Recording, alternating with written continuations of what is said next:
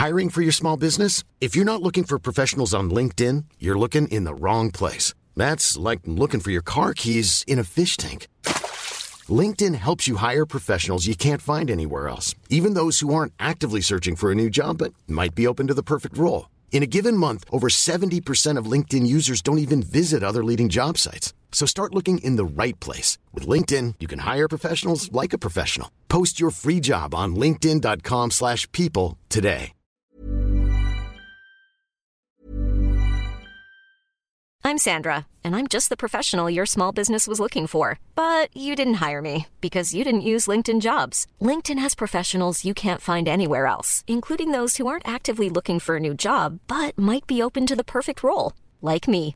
In a given month, over 70% of LinkedIn users don't visit other leading job sites. So if you're not looking on LinkedIn, you'll miss out on great candidates like Sandra. Start hiring professionals like a professional. Post your free job on linkedin.com/people today.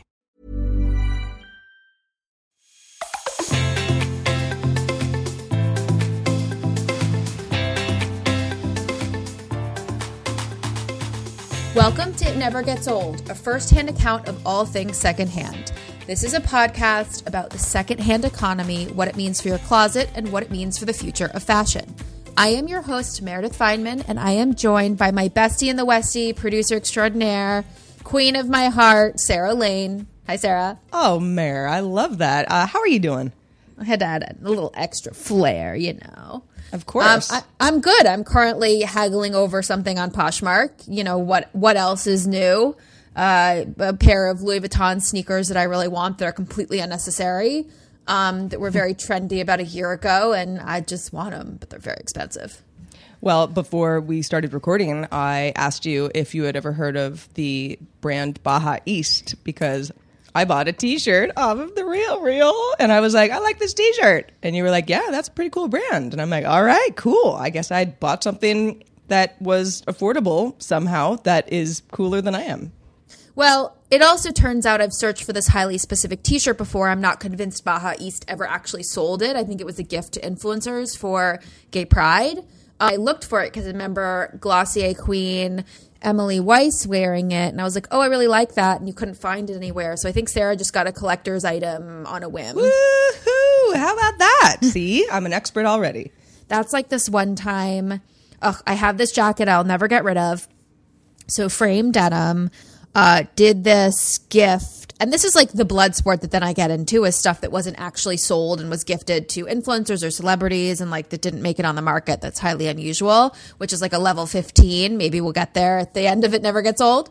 But it was gifted for a fashion week a couple years ago, and it has patches all over it, and it says Fashion Tour, and you couldn't buy it. They didn't sell it. And I walked into a consignment store in New York that I love, and someone decided to sell theirs, and it is mine. I will upload a photo on ingopodcast.com so you can see what I'm talking about, and Sarah's shirt as well.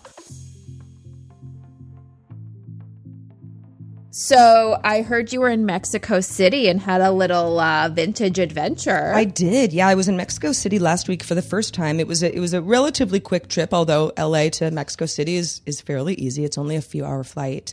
And of course, it's a huge city. I only barely scratched the surface of a couple of neighborhoods, but I was struck by how many vintage stores there were there.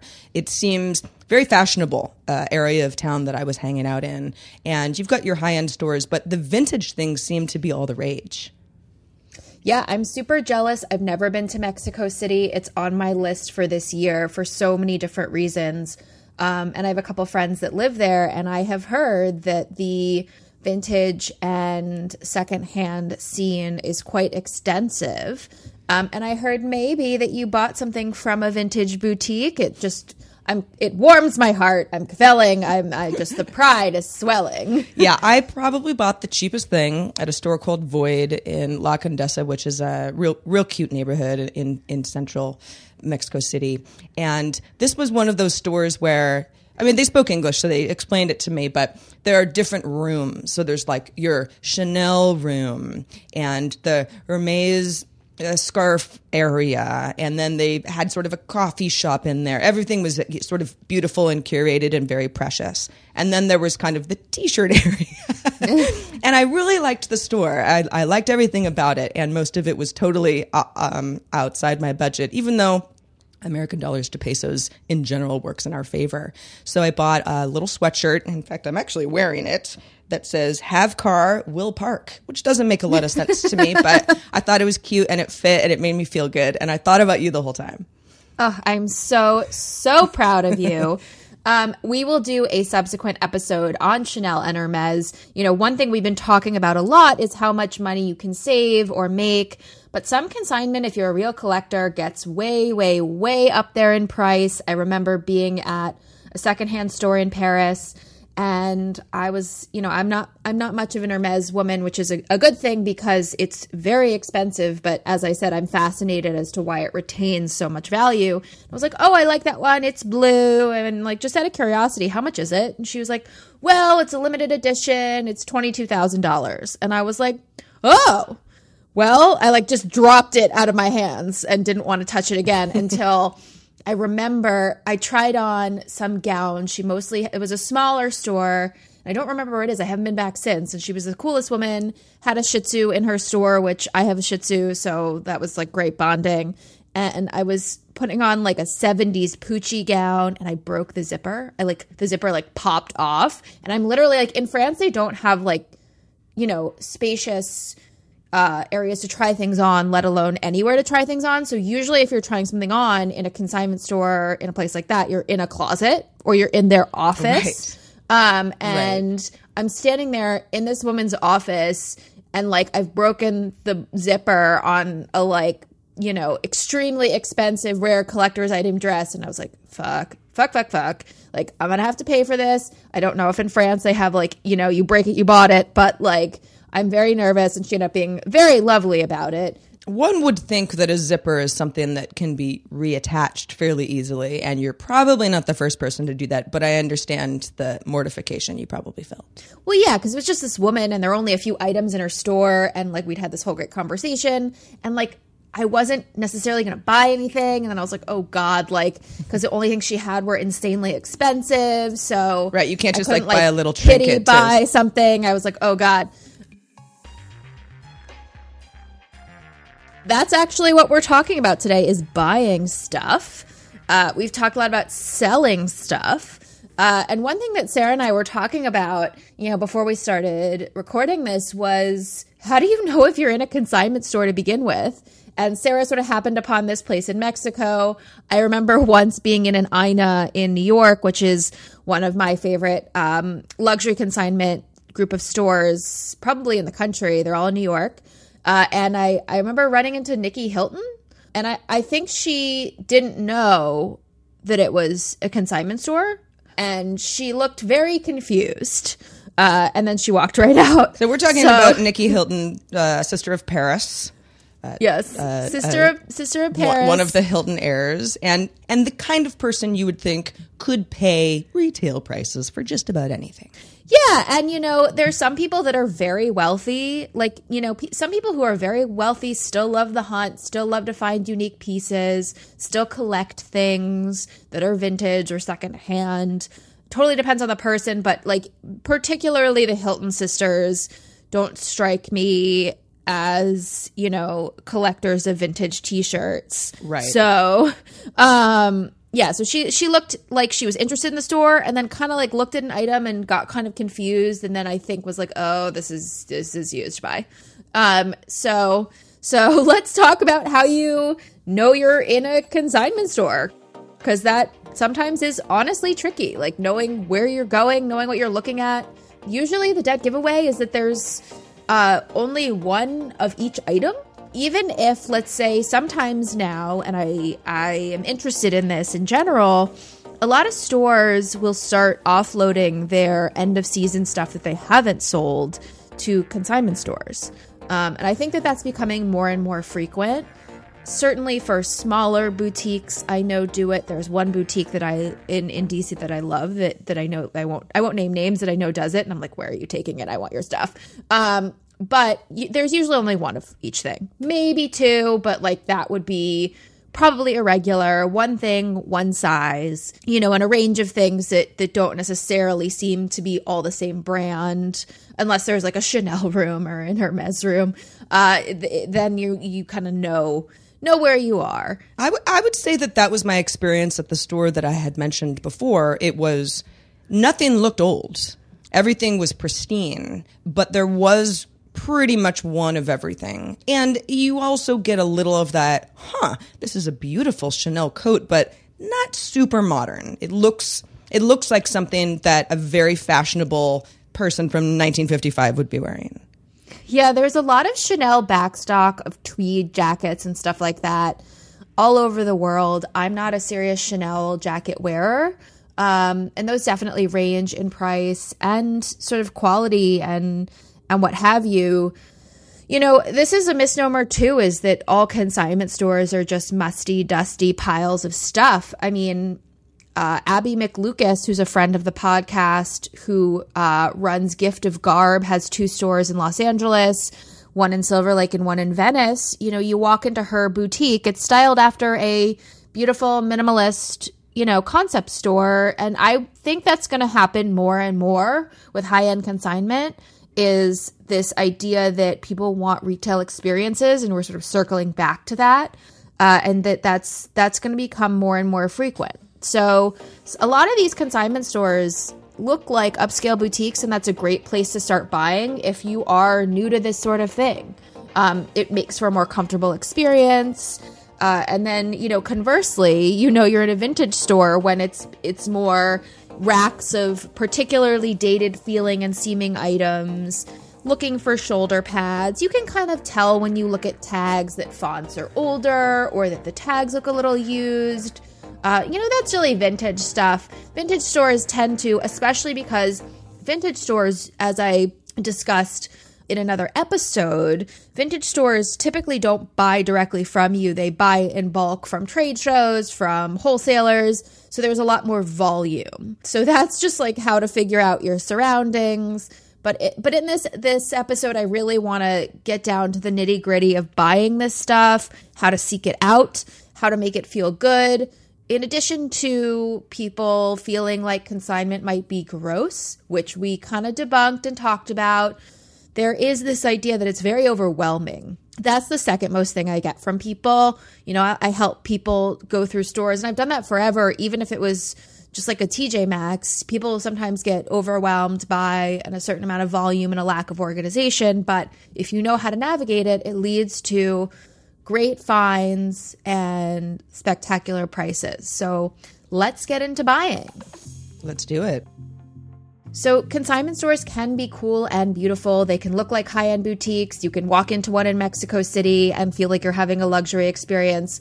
Personally, I love older skewing consignment stores, older generation consignment stores, which is to say that it's usually older women that open consignment shops, and it you know, they're standing there by themselves. This is either a hobby. I'm trying to figure out the why. I certainly want to talk to some of these women, but I love speaking to them about their stories in general because it's never their first career, and often it's a later in life thing, and I kind of want to know why.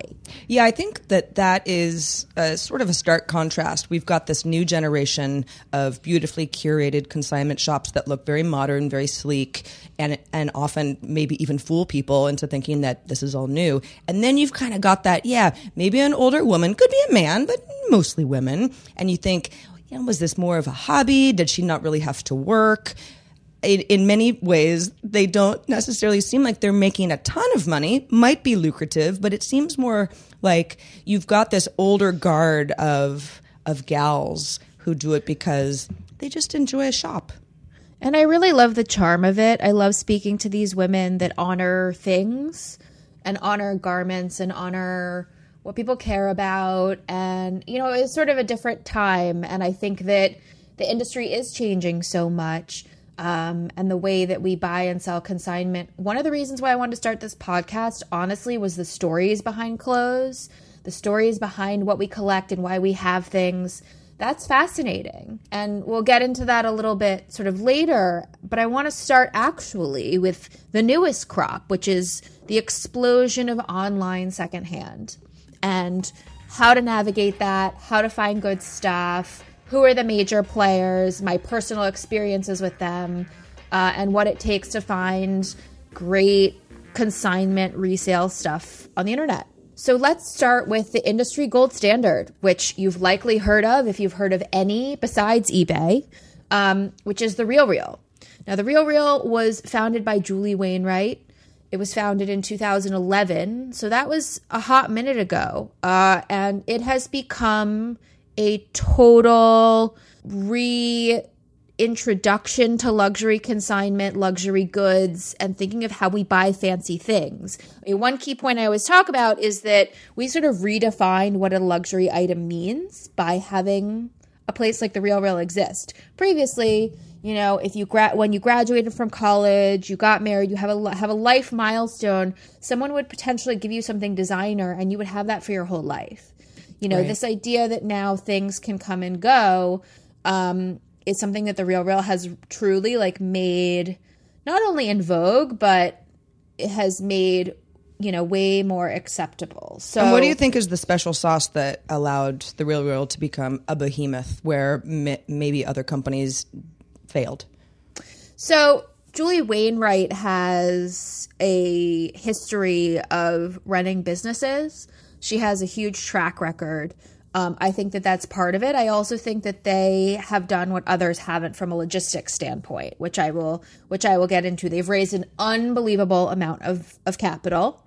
They definitely have more capital than any of these. And I will just say as a blanket statement too, there are new digital resale apps, sites that pop up daily that people send to me. And so I'm going to cover sort of the greatest hits and the ones that I've personally had experiences with. I would love to hear from you if there are some that you like that I haven't heard of, because they're consistently popping up.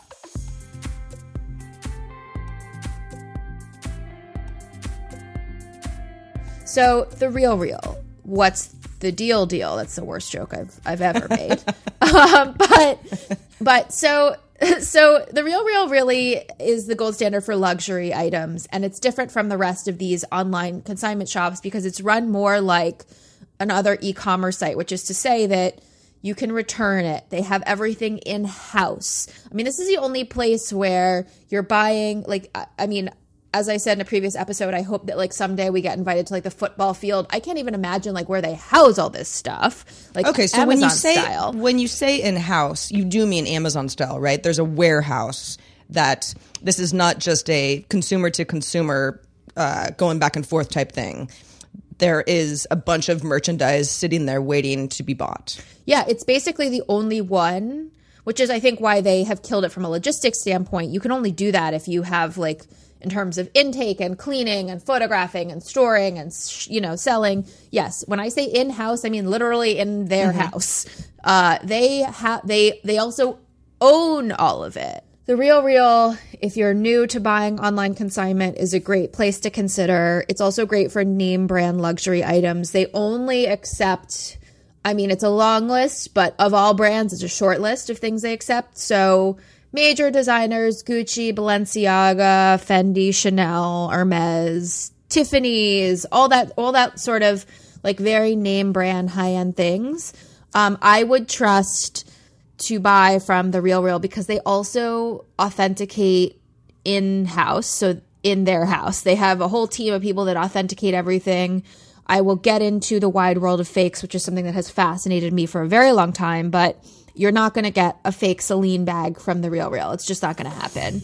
So you can count on The RealReal just vetting everything, which takes a lot of the guesswork out of it if you're getting into this for the first time. Yeah, and the other thing about The RealReal, and this is not brought to you by The RealReal, this is my own personal experience, but you know, the other part is what's unique is you can return things for a refund. You have to read the fine print on the listing, but that is unlike any of the rest of these peer-to-peer situations where you're buying something from someone else that, you know, Tradesy lets you return for store credit, which I'll get into, but the RealReal will just put it back on your credit card. So in my experience, for example, my best friend's getting married and she decided that we had to wear a navy dress. So I went ham, like ordering a bazillion things from the RealReal and trying them on and sending them back. And that makes for a really seamless shopping experience. Though, you know, you don't have wiggle room to negotiate, which I'll get into. You know, the prices are the prices, but they're always having sales and they're pretty good. And I would trust to buy a big ticket item from the RealReal. I was gifted, as the result of a business deal, a Rolex watch, which is I know, like I feel a little bit both proud and slightly embarrassed, but you know, I got it for like 75% off of retail, but it was still expensive. However, I trusted the site for a big ticket item like that. It came with papers. I reinsured it and had it appraised and all that stuff. But that's sort of what you can expect if you're looking for a luxury item and you're new to this world. I would suggest trying the RealReal first. When you hit any of these sites, always give your email. I know they're going to send you lots of emails, but almost all of them give you a percentage off of your first purchase. So you can be like that meme that they have. It's like, you know, me signing up with 4 different emails for Tidal or whatever to get the like 30-day trial with like different wigs and all that stuff. It's worth doing. And I have sometimes, you know, given new email addresses to get that coupon, but you know, don't tell anyone. And to your point, as you were discussing this now, I went to the RealReal my first time and I already have a $25 credit. So there you go. And yeah, a lot of this stuff is still really expensive, but hey, if I'm going to buy a $75 sweater that is really nice and all of a sudden now it's $50, that's a great deal for somebody doing this for the first time. Yeah, and I'm really curious to see how the RealReal expands. I mean, they have raised over $100 million in capital for the business, and they have done something that is a very like sort of millennial-centric of trend where something gets so big, they do reverse. So, you know, traditionally when a business was successful from a brick and mortar store, then they'd go online. Now people are doing the reverse. You saw that happen with Warby Parker. You saw that happen with other brands that became online behemoths and then decided to do brick and mortar physical stores. And the RealReal has actually done that too. And I'm interested to see how that goes. So the RealReal has physical storefronts, beautiful boutiques, just like the ones we were talking about earlier in the episodes. It's even more intensely curated and doesn't feel like a consignment store that's really made for people that either are overwhelmed by consignment shopping or don't know how to do it. You can go into one of their stores in New York or Los Angeles. I went into one of theirs in New York. As someone who is so ruthless for a fashion deal at this point, I thought all of it was incredibly overpriced. But like, it's their creme de la creme stuff. I would say, you know, 75 to 80% of that stuff, if not more, has all the tags on. They organize it by size, like small, medium, large. And they had insanely beautiful things. I thought they were expensive, but you know, it makes sense. And I'm very curious to see how they expand when it comes to physical brick and mortar, how that's doing. But you can also try going into one of their stores, and sometimes if you check on their site, it will tell you specific things that are in the store. So I was helping someone find a purse and I found it on the RealReal and I was like, this is in the New York store. You live in New York, you should go just look at it, which is a pretty unique experience. So that is in a large nutshell the RealReal, and I'm really curious to see as they sort of dominate the market right now, how that will continue. But that's primarily luxury goods. You know, we're not talking vintage t-shirts. We're not talking very used things. If stuff's beat up, like personally, I have this thing where I like to buy really fancy handbags, but that are kind of beat up so that like I don't feel bad, like getting a scratch on it. Like that's just a weird thing, but I like, you know, it's whatever. You know, they're not going to take that sort of stuff. They're not going to have anything with holes in it, blah, blah, blah. I want to move on to Tradesy. So Tradesy bills itself as a technology company, which I think is very interesting. You know, I've had conversations with the founder. She will hopefully be on the podcast. But she describes her company as a technology company, which I think is very interesting. And that is very different from what we were just talking about. So when someone says, okay, we work with consignment items, but we're a technology company. What does that mean? Are they talking about the back end? Are they talking about the process on the website? I think that for Tracy D'Annunzio, the founder, they're interested in, and I will let her speak to this, they're interested in the data that they're accruing on who has what, who's selling what, who's buying what. But it's peer-to-peer. So Tradesy, they don't own anything. If you want to buy on Tradesy, you're buying from a person. So this is what's interesting too about the RealReal, and I think one reason why they've been so successful is that they've taken the person out of it. Like sometimes when you're buying consignment or secondhand, like people get strange about buying from someone on the internet they can see. Oh, I did this thing one time where I bought a pair of Golden Goose sneakers from this girl, and we were like going back and forth on Poshmark, which I'll get into. And like she ended up being in Washington, and I was like, hey, do you want to meet up? And like it was the oddest experience. Like even for me, like I remember I went to her apartment building and she like brought her boyfriend down with her in case I was gonna like, I don't know, murder her over a pair of sneakers. Sure. And it was very awkward because I was like, now I'm literally seeing like where these have been, and like it was just an awkward exchange. I don't condone that behavior because also it like could be dangerous, but like, you know, most of these places want you to do it on the site. So but to get back to what I was saying is that, you know, you have to look at a person when you're thinking about Tradesy. Now you're getting into other individuals in the world. Tradesy is a site where you list your own stuff and you buy from a person. Unlike the RealReal, which has like bigger sales and whatnot, Tradesy sometimes has that, but the price is determined by the person selling it. Got it. You know, the thing about Tradesy is, so there aren't returns. You can return for store credit, which is pretty unique. I don't love that, obviously, because then you have to buy from Tradesy again and you're sort of beholden to that because you have that credit, but that's the like deal you make. And, you know, one thing I often do with Tradesy is I'll message the person and ask them if they are open to a lower price, because Tradesy does not allow offers as some other sites do, which I'll get into. The RealReal absolutely doesn't allow offers. It's like, this is the price, you know, that's not how this works. Right. So you can't offer for things on Tradesy, which I think is a design flaw because that gives me supreme joy. And we will get into sort of haggling a little later and deal making. But you can ask in the comments, and I always think you should because people often want to move their things. So moving down the line, ThredUp. You've probably heard of ThredUp from a podcast. They are really heavy into the Casper set of advertising on podcasts.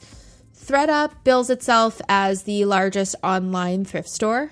It is a place where everything is dirt cheap. You know, in selling, when you send your stuff in to them, you get very little money. But on the flip side, I think I got like a $20 credit and I bought an equipment top that was $19.95. So, you know, you got to hunt around a little. It's not great. It's not organized that well, I don't think. But if you're looking for super classic, you know, American big box brands, Gap, Ann Taylor, J. Crew, Lululemon, places like that, I don't think they take fast fashion as much. I haven't checked in a minute. And sometimes you can find some really great steals on there, but they definitely don't have anything higher end. Yeah, I mean, right on their homepage, it's like dresses starting at $6, handbags starting at $9, tops from $4. Those are insanely cheap prices. Yeah, so I think that ThredUp is really looking to fill that void where the RealReal is very high luxury items, you know, high-end luxury items. Like, I don't think there's anything on the RealReal that's under $20, like maybe like a t-shirt, maybe, and they have high shipping fees. So, you know, this is really aiming to bridge that gap. If you aren't near a Salvation Army, you aren't near a Goodwill, like we'll get into some of the IRL shopping stuff, but it allows you to have some of that thrift experience and pay very, very little. And I like a lot of what ThredUp is doing, you know, in terms of environment and in terms of sustainable fashion. That's a huge part of it. Never gets old. That's a huge part of this world. Buying secondhand is truly the most sustainable option. It's recycling. It's reducing your carbon footprint. We will get way, way into this world when I have more conversations about sustainability and the fashion world and consignment and everything I think about it. But, you know, and talking to some experts, but ThredUp is really committed to recycling a lot of clothing, whereas a place like the RealReal will send back stuff they're not taking, or sometimes they have options, but ThreadUp, I actually just sent some stuff to them. They ask you if you want to recycle everything they don't take. Got it. So then we have Grailed. Grailed I've only used once, but Grailed is where the hypebeasts hang out, and we will have a conversation about secondhand streetwear, sneakers. That's a whole different episode and entire, podcast. But Grailed and its sister site, Heroin, like the drug with an E on the end, not condoning heroin, but they've decided to launch a sister site. Grailed is for streetwear. Now, Sarah, one would say, okay, heroin with an E, that must be where the women go. Is Grailed mostly focused on men? So for a long time, it's interesting. So Tradesy doesn't have men at all, and I was talking to Tracy about that, and it's coming, so that's good. But there's a huge void in the market for this stuff with men's. The RealReal has men's, ThreadUp has men's. Grailed was the place where, you were buying streetwear brands and things that usually ended up selling for higher value than retail. So like very desired sneakers, very desired, Supreme gear, all that sort of stuff. And it was very male centric. However, I will say I am a huge buyer of menswear. And I'm a huge proponent of the future of fashion being unisex. I think that a lot of brands have caught on to this. But Grailed is men's clothing centric. I think they should have just added a women's section versus like having a like Grailed for girls. Like I didn't love that. And there are a lot of issues with women and streetwear and sneakers. And I wrote an article many years ago about sort of the pinking of women's footwear, this idea that I couldn't get cool limited edition sneakers because they didn't straight up make them in women's sizes. Women don't get limited edition releases. A lot of men's shoes started at size 8, which is a women's like 10 and a half. Right. And we're being boxed out a lot of these conversations, which is going to be in a future episode because I think it's really important to talk about. So Grailed, you can bid, you can ask, a lot of this stuff goes down in the comments, ask for something to be less, but Grailed is a place if you're looking for something that is difficult to find, hyper trendy, and you're not necessarily getting a deal on it. This is the thing about all this like very highly desired streetwear is that most of it goes for over retail because it's like sweatpants and sweatshirts and sneakers.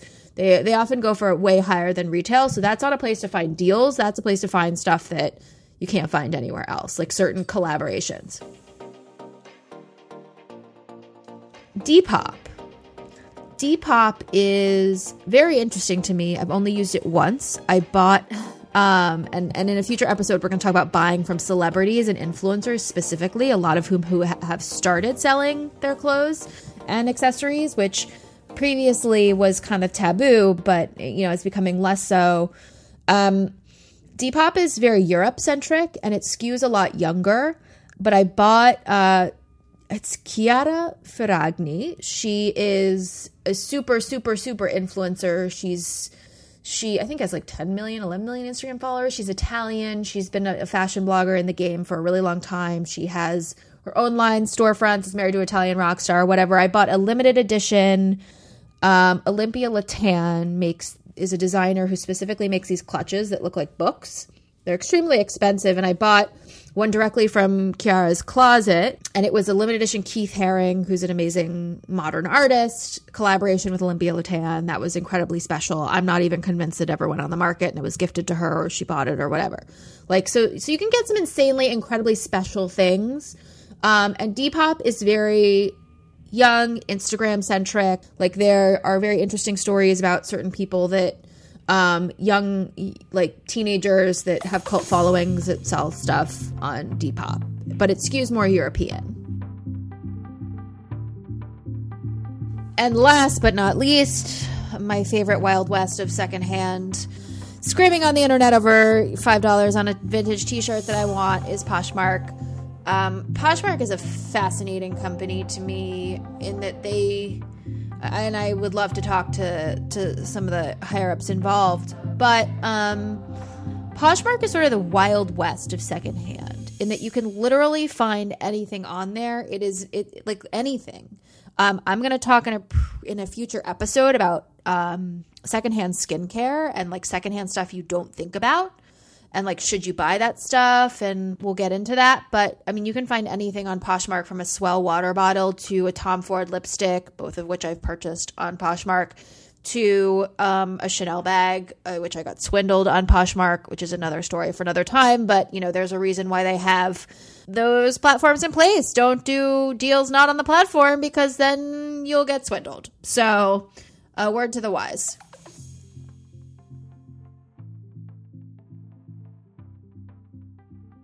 I'm not sure if the RealReal, you know, sends to Europe, but there's pretty limited distribution and shipping for some of this stuff. So if you are listening to It Never Gets Old outside of the US, hola, shalom, bonjour, you know, yeah, all those things, you know, ciao.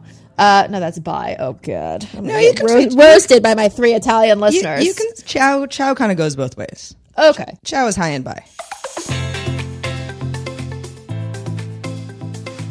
So we're only going to do a couple more because, you know, this is a lot of information, and I hope you're getting to buy good things, and I want to, you know, equip you and empower you to get the best stuff you can. But I want to talk for a second about Snob Swap, formerly Snob Swap, which is now Leprix. The idea behind Leprix was that it's actually a way for consignment shops that have historically been, as I was saying, older skewing, super behind the times. I mean, I still go to consignment stores and vintage stores where they like write my receipt for me. Nothing is digitized. Leprix lets consignment boutiques upload to the internet. So a lot of these questions about the industry is, are these consignment stores going to survive? A lot of them are very far behind when it comes to digitizing anything, as I said. And I know for a fact that consignment software is kind of behind. I thought at one point I wanted to maybe create some new consignment software, but like, are these small guys going to survive? And I think Leprix is pretty dedicated to, you know, making sure you can shop these boutiques and that these boutiques can access a much wider audience than like the small one that they have just physically around them. Yeah, I mean, most of the companies that we just went through that do well online and are amazing in their own ways and have their own unique flair, I had never heard of before we decided to do this episode. So knowing that and using Amazon as the most obvious comparison, there are little Amazons all over the place that kind of come and go, but it's very hard to beat the name brand that has everything. One wonders how long a lot of these online stores will last, because without the audience, it doesn't matter if you've got a big in-house warehouse or you call yourself a tech company, you need the users. Totally. And I think that everybody's, since this has exploded, I mean, one of the reasons why It Never Gets Old exists is it's a multi-billion-dollar industry and only growing. And I've said it once, I'll say it again. The future of fashion is nothing new. A lot of people are figuring out, oh, wow, there's really a market here. And people, you know, you look at the success of the RealReal and a lot of people are like, oh, man, you know, this is really a big thing. However, you know, for me, and in part 2 of Buying 101, I love, you know, in real life IRL stores and consignment stores. I think I said in a previous episode, I sort of bill myself as the Ducky of consignment stores, who, if you've never seen the John Hughes film Pretty in Pink, starring Molly Ringwald in some truly iconic vintage and thrift outfits, you know, Ducky was her best friend who was in love with her, who also had iconic style. And he would just basically hang out in the record store she worked in. And I sort of feel like that with consignment stores. I love hanging out with these people and the people that work there and exploring stuff and, like, you know, pawing through racks and literally pawing through racks with my dog, Bean. You know, that's something I love. And I think that there's an impulse buy that is different in person than online. Impulse buying online for me is super dangerous. That's why I actually don't buy a lot of stuff online, because it all seems like I'm just playing around and I buy it and it's all very frictionless. And then $700 later, I'm like, oh my God, why did I buy these?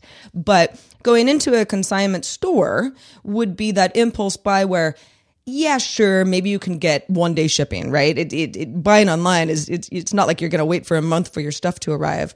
But buying something at that moment and walking out with it in your hand is something that I've always preferred. I mean, I care about it, but this is also the people that really, you know, It Never Gets Old is for people to understand this world, but it's also for, you know, like, we need a name, but, you know, consignment freaks like me. I won't use the term freak, just consignment heads, consignment junkies. I don't know. We got to find a term. Please help me. I will accept all submissions.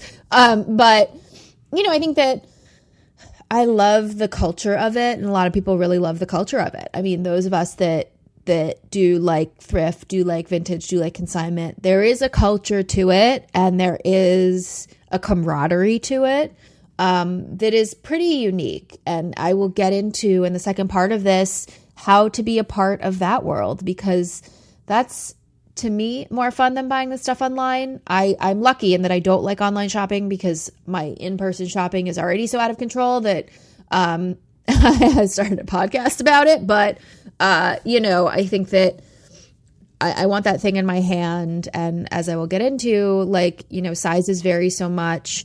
It is only one of one that you kind of need to see a lot of things before you buy them.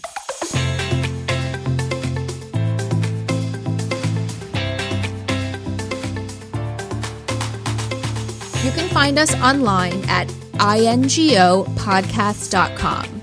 We are also INGO Podcast on Twitter and on Instagram. I want to hear from you. It never gets old. It's nothing without listeners.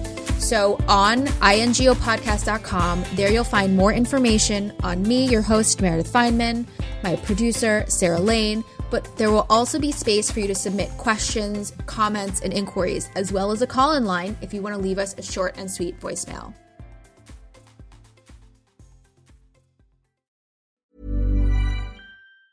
Mom deserves the best, and there's no better place to shop for Mother's Day than Whole Foods Market. They're your destination for unbeatable savings, from premium gifts to show-stopping flowers and irresistible desserts. Start by saving 33% with Prime on all body care and candles. Then get a 15-stem bunch of tulips for just $9.99 each with Prime. Round out Mom's menu with festive rosé, irresistible berry chantilly cake, and more special treats. Come celebrate Mother's Day at Whole Foods Market.